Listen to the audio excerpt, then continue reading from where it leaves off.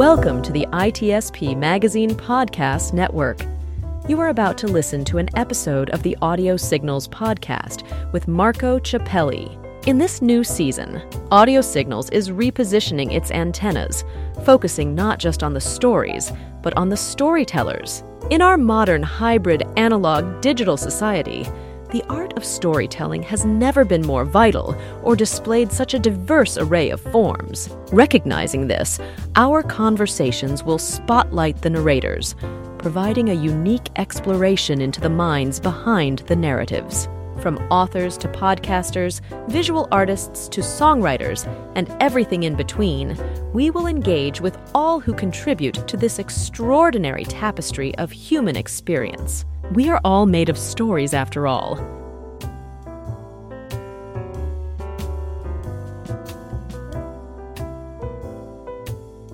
Hello, everybody. This is Audio Signal Podcast. As you know, in the last few episodes, I've been repositioning the antennas to capture even more story, and not only to focus on the stories, but on the storytellers. And in a way, I like to think we're all made of stories.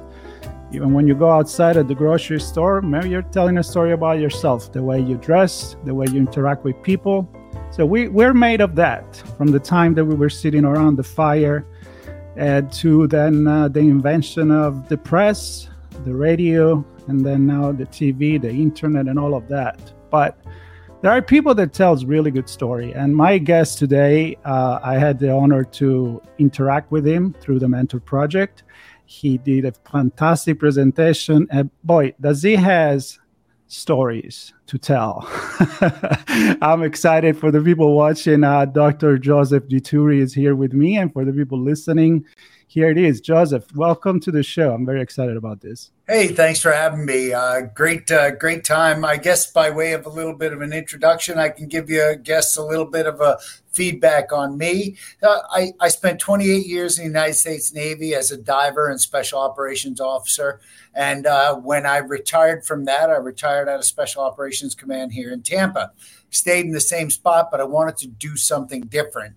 Aside for going back to work for Uncle Sam. So I decided to go get a PhD in biomedical engineering, and now what we're doing is we're fixing brains. So the traumatic brain injury that the service member gets, I'm now helping to go ahead and fix that. So that's kind of what we're doing right now. And like I said, we did that 100 days underwater to basically do exactly what Special Operations Forces does, which is win the hearts and minds. So we're trying to capture the world into understanding what we want to talk about. Yeah, and that's just a short version of your bio, I guess, because if you go to your website, drdipsy.com, you can see you're involved in speaking, you wrote a book, you're in education and teaching STEM and getting people excited about what's down there in the ocean. And actually what struck me a lot about the presentation you did was the end of it. When you talked about you want to go in space after you've been, in the ocean, and you explained that exactly the reason why, the resources that we have down in the ocean and how uneven, in a way, the budget for doing that exploration is. So yeah. I don't know, we can start from that, but this is about storytelling. So we definitely want to know about the 100 days. Well, let's start with where we spend our money. Basically, a huge portion of the budget goes towards space. $200, $300, $400 billion goes towards space exploration. If we spent a tenth of that money looking in, let's agree, our world is covered with water, 70%, give or take.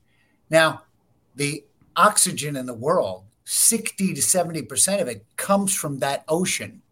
There's a little tiny microscopic organism known as Profluorococcus that basically does the same thing as trees do on land. Profluorococcus does it underwater or on the water.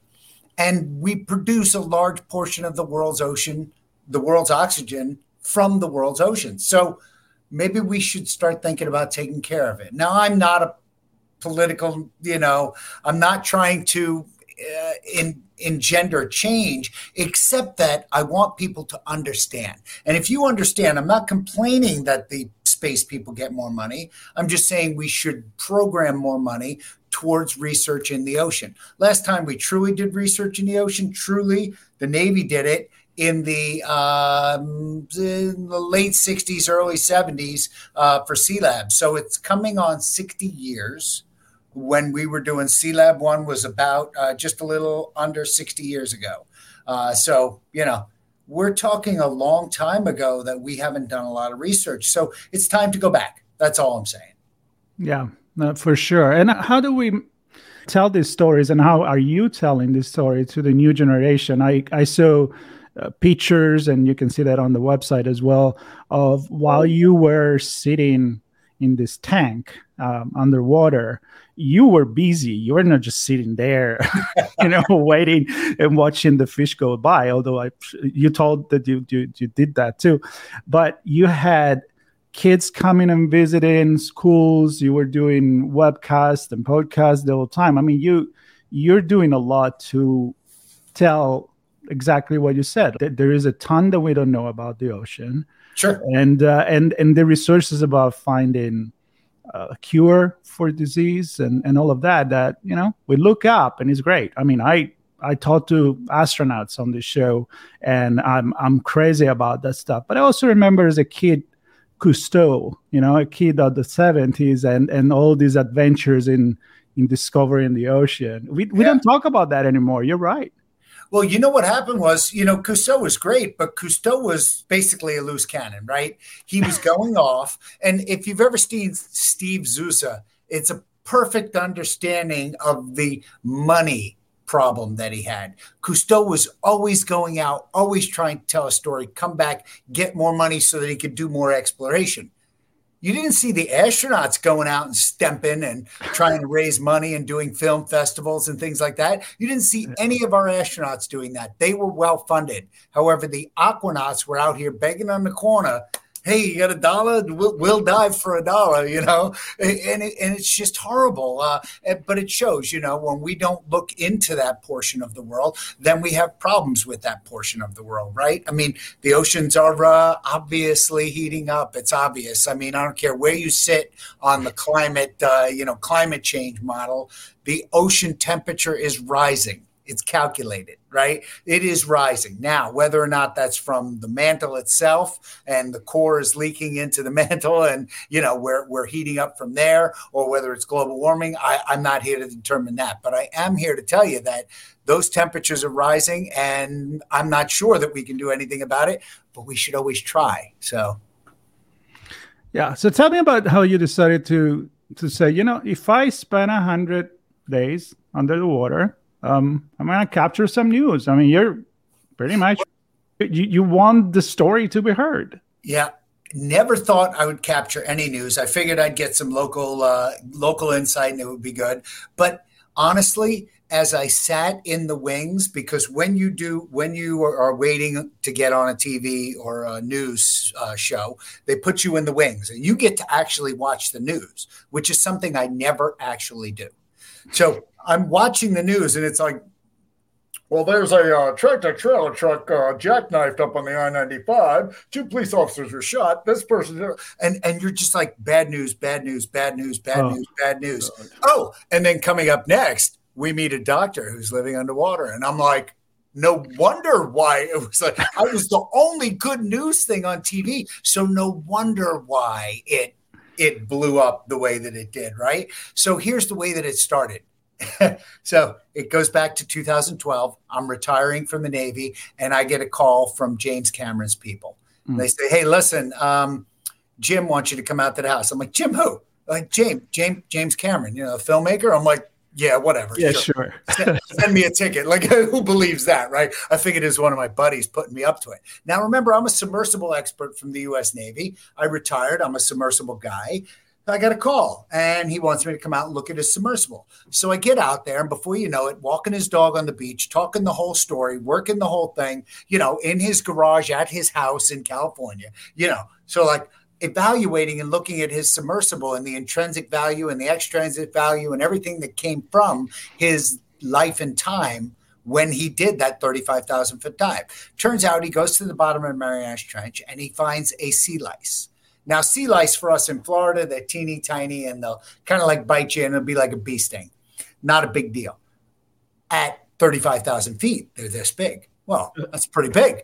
So when he captured it, he didn't even know what he was capturing. He captured it. We pull a DNA sample from it. I'm going to save the great gory science detail, but it turns out it's a partial cure for Alzheimer's. Wow. Wait, let me say that again a different way.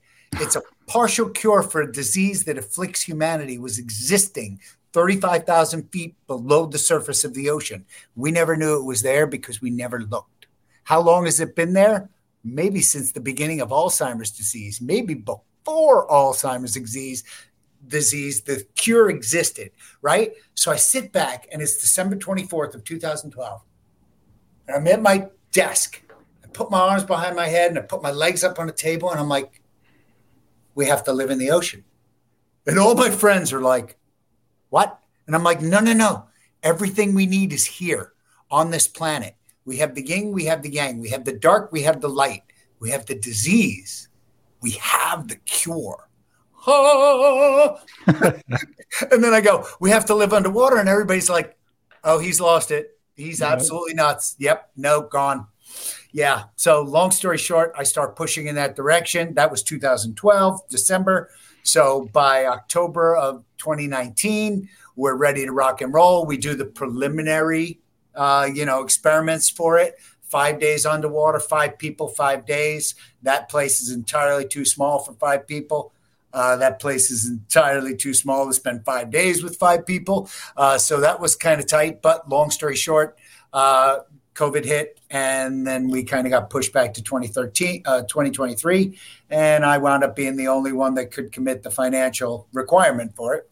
So I did, because I think it's valuable. So I personally threw my own money into this, 5 figures, into needing to be down there for 100 days. And I still didn't have enough money to do it all. So the Marine Resources Developmental Foundation ponied up the rest of the money and said, well, we'll let you work, but what we're going to do is we're going to fill the other side with visiting scientists and kids. And I said, well, that's perfect, because it's exactly what I want to do anyway.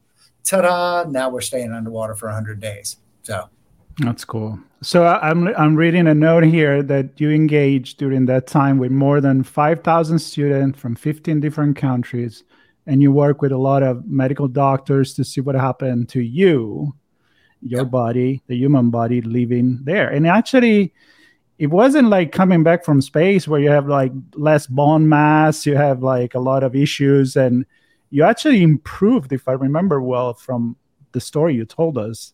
So most things, a lot of your data, right? Yeah, most things improved. However, a couple of things didn't. Astronauts are in tension, so they are constantly basically stretching apart.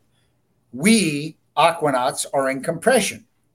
So I lost about 3/4 of an inch. I like to tell everybody the bad stuff because nobody remembers until you emphasize the bad stuff.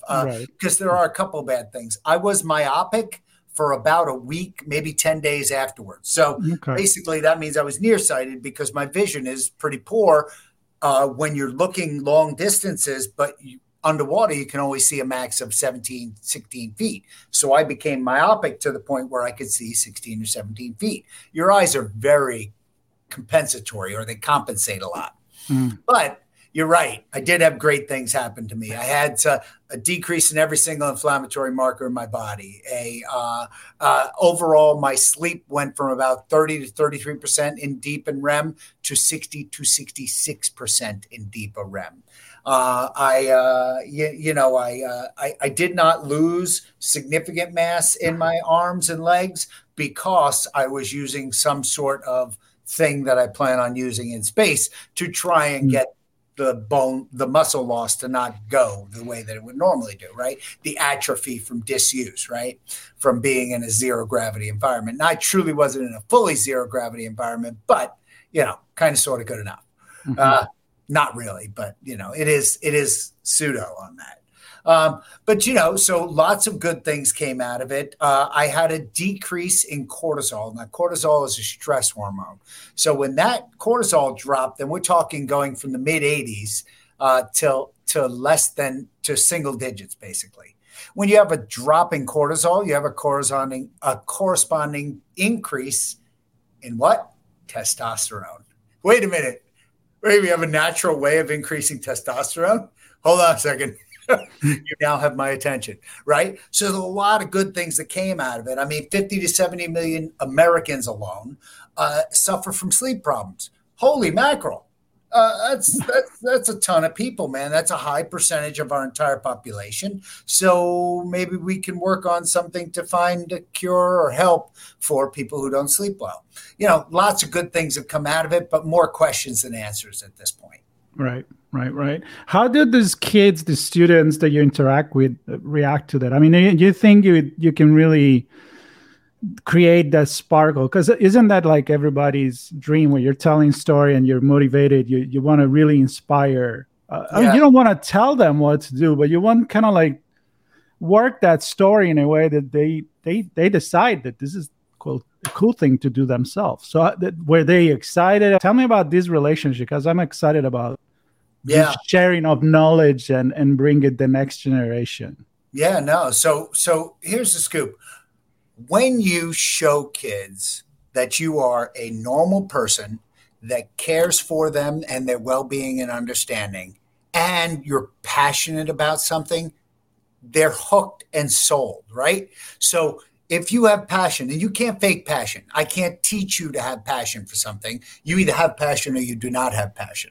But when I showed them how much passion I had, and I gave them open right to ask me any question whatsoever, these kids, they went crazy. They asked questions that were off the deep end, but I'm telling you, these were great questions. They're asking legal questions about what it would be like to inhabit the sea floor.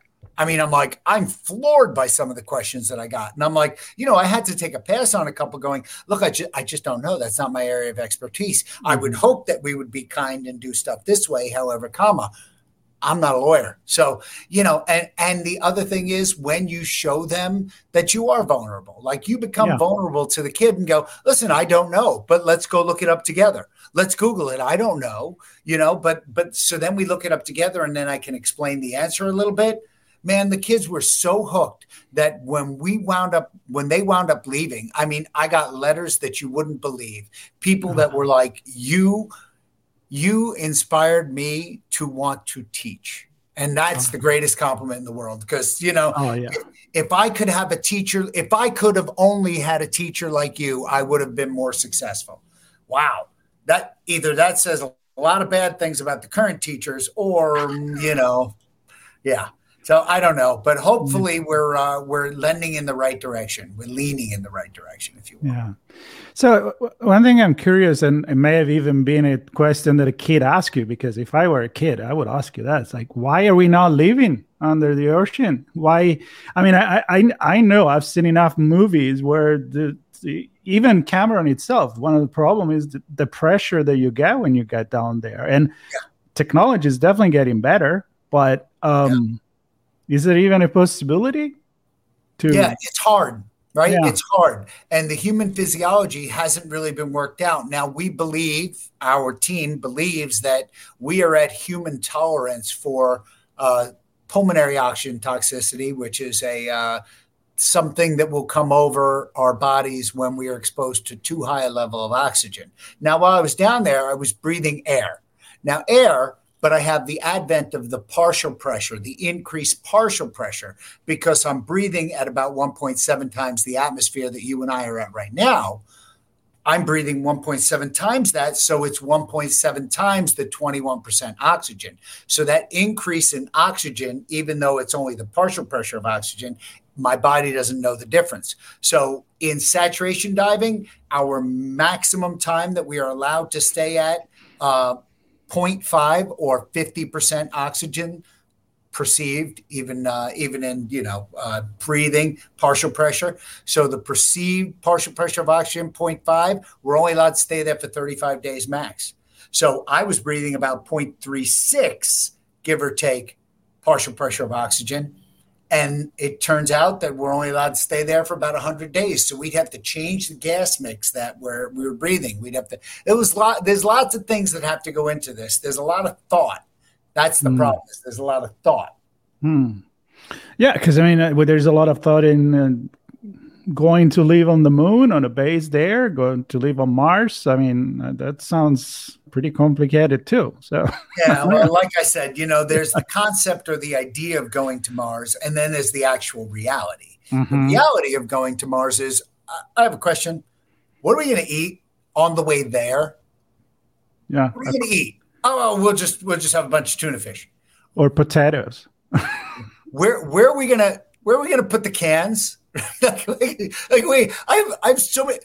We're gonna drink water. Okay, that's great, and we can re-drink our urine. That's true. It does happen. You can do it. But as you well know, there's a lot of line loss. There's about 20% line loss, which means you need to have a renewable stock of drinking water.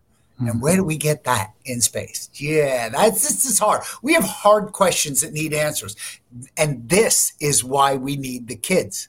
This is because you and I'm your age, for crying out loud. I'm older than you, but at the point of doing this, I'm not going to Mars. I'm just going to go right out there and say it, because it's not going to happen in my lifetime. Maybe it will, only because I intend to live to 110. But in my perceived life, I'll come with you wherever. Come with me to 110. You have to go to the gym first, and then there's so many things you have to do. Oh yeah. Talking about gym and about the adventures and the future, you're part of the Explorer Club. I remember you mentioned something about that. So being a big fan of fantasy, the Lord of the Ring, I'm rereading it now, the Fellowship of the Ring. I'm fascinated by all the Explorer back in the days that really didn't know where they were going. They were literally jumping on a boat, and who knows where I'm going and if I'm coming back. But we did it anyway. Going to the top of Mount Everest, going here and losing lives. But so where I'm going with this is, we read adventure, we watch movie, we imagine the impossible. And some people, they actually try to do it. I read it, but some people like you actually go down there. So let's talk about the importance of getting fascinated by exploring and taking risk as part of the human nature, maybe, and how this inspires kids. You read a book as a kid, you're going to want to probably do that kind of stuff. Yep. So here's the basic premise. Pick up any old map, and I'm talking old, right? A chart, right? What are there on the borders? All the way circling the borders. Yeah. Creatures and monsters, right? So what's our job as humans? To just push those monsters off the map, right? We're pushing monsters. That's what we're doing on a daily, right? So this is not mine. This is a famous saying, but we're pushing monsters. And it's not just that. It's not just the exploration. It's coming back and telling people about it. I met the indigenous tribe of wherever, and they taught me whatever, right? And because it's that erudition, right? It's that learning what happened out there and then coming back and educating the world. What do we have left? We are solving world hunger as we speak. We're literally getting a handle on our garbage. If we don't, I can't imagine what's going to happen. Let's just say that we are. What's left? Exploration, and that's it. And where's the place that we haven't explored? We've climbed to the top of the mountain. And many people go to Mount Everest right now, right? It's easy, not easy, but it happens, right? Yeah. And so I'll give you an analogy. Like when John Krakauer wrote his book, Into Thin Air, right? Lots of people died that year on the mountain. I want to say it was 2000 maybe. I don't remember. But lots of people died on the mountain that year. Would you think that it would dissuade people from going? Nope. Increase sales the next year to go because it's dangerous. And if, we just had a disaster going to the Titanic, and it's hard. Pressure is hard in the water. It's difficult, right? So we have that kind of a disaster, and people are like, well, what do you think? Is it going to dissuade people from doing subsea exploration? I'm like, nope. They're going to double down. People are going to double down. and they're going to explore more. That's at least what I hope. But it's the only frontier left on Earth, right? And about 28 people have been to the bottom of the Marianas Trench. 656 people have been to space. 656, 28. And the 28, most of those, 3 had gone up until 2012. So most of those have been in the last 18 months, a year, almost 2 years, in the last 2 years. And that's it, right? Before that, it was only 3. Yeah. And we have to resolve a lot of issues. I mean, a lot of rockets have exploded before we got there. And it's fascinating. I mean, the adventures that these guys have lived and women. I mean, I had Eileen Collins on 2 show, and she was the first commandant of Space Shuttle as a woman, and a fantastic person. And I read her book. And she was a test pilot, because that's the only way you could have as a woman to actually become that, because you couldn't come from the military as a jet pilot. And when she described the risk that the test pilot takes in experimenting with the airplane, you're like, oh my God, this is a different brain. Completely. It's incredible. But even when I think about what you do and when people go down in the ocean, for me, it's really, I don't know, there is more similarity than differences for me. Aquanauts to astronauts, the pathway to success. Every single, Joe's opinion, every single successful astronaut has been an aquanaut. And I mean, we train people for astronauts in the water. Every single one of them is trained in the water. Not all of them. All of them are trained, right? So it's like, we train people in the water. Why don't we just pull from the people who already explore the ocean? That's at least my opinion. You want to go in space, right? I want to go in space. That's a goal. Let's finish with that. Tell me about the next adventure. So my next thing that I'm doing right now is I have a zero gravity flight planned, and I'm going to test. I test those muscle devices for making sure that you could keep your same size muscle while you're in a zero gravity environment or a less gravity environment, or a simulated gravitational environment. So we're hoping to track that on the zero G flight. First time we're flying those cuffs in space, and we're going to see, because if we're going to fly to Mars, we have real problems. Like, you spend 200 days on the International Space Station, you come down, I have to carry you off of the lander. Doesn't matter what the lander is, I have to carry you off. 200 days. That's how long it's going to take to get to Mars. Okay, great. Who's going to carry us off on Mars? I realize the gravity is different, but still, we're going to be atrophied. And then what's it going to be like on the way home? It's a year and a half. It's a 2-year round trip mission to Mars. I mean, I know I'm ballparking it. I know there's a possibility to slingshot around the moon and get there faster. I'm not talking about any of that stuff, but I'm talking about a basic orbital mechanics says it's going to be about a 2-year trip. And a 2-year trip is a long time to spend in space, baby. Yep, we better figure that out. A lot can happen. All you need to do is watch some sci-fi, and you know that. Right. One electrical storm from the sun. Yep. One. You have no crew. They're gone. But right? You know what? Like you said, people are going to do it. They're going to do it. We are. I'm sure we're going to do it. Incredible. Look, ton of fantastic stories. I hope, as I say often, that when people listen to this show, they get excited, they get passionate, they have more questions than answers, right? I mean, if you get more questions at the end of a conversation and people go and start searching for answers and ideas, and maybe they'll contact you, and that's what I invite them to do. #winning. It's a winning. Exactly. So right? I'm excited about this conversation. I invite people to go to your website, drdeepsea.com, but also there'll be notes in this podcast. If you're watching on YouTube, not much to see, but here we are. So if that's your thing, there's the notes down there. Subscribe, and definitely get in touch with Joseph. A fantastic stories. I hope a little different than when we talk about a book, of course. But I think it's real stuff, and you did it. Joseph, thank you so much. Thank you. I appreciate it. I hope I'll get to chat more with you again. Take care. You can always talk. Thanks. All right. Cheers. Take care. Bye-bye.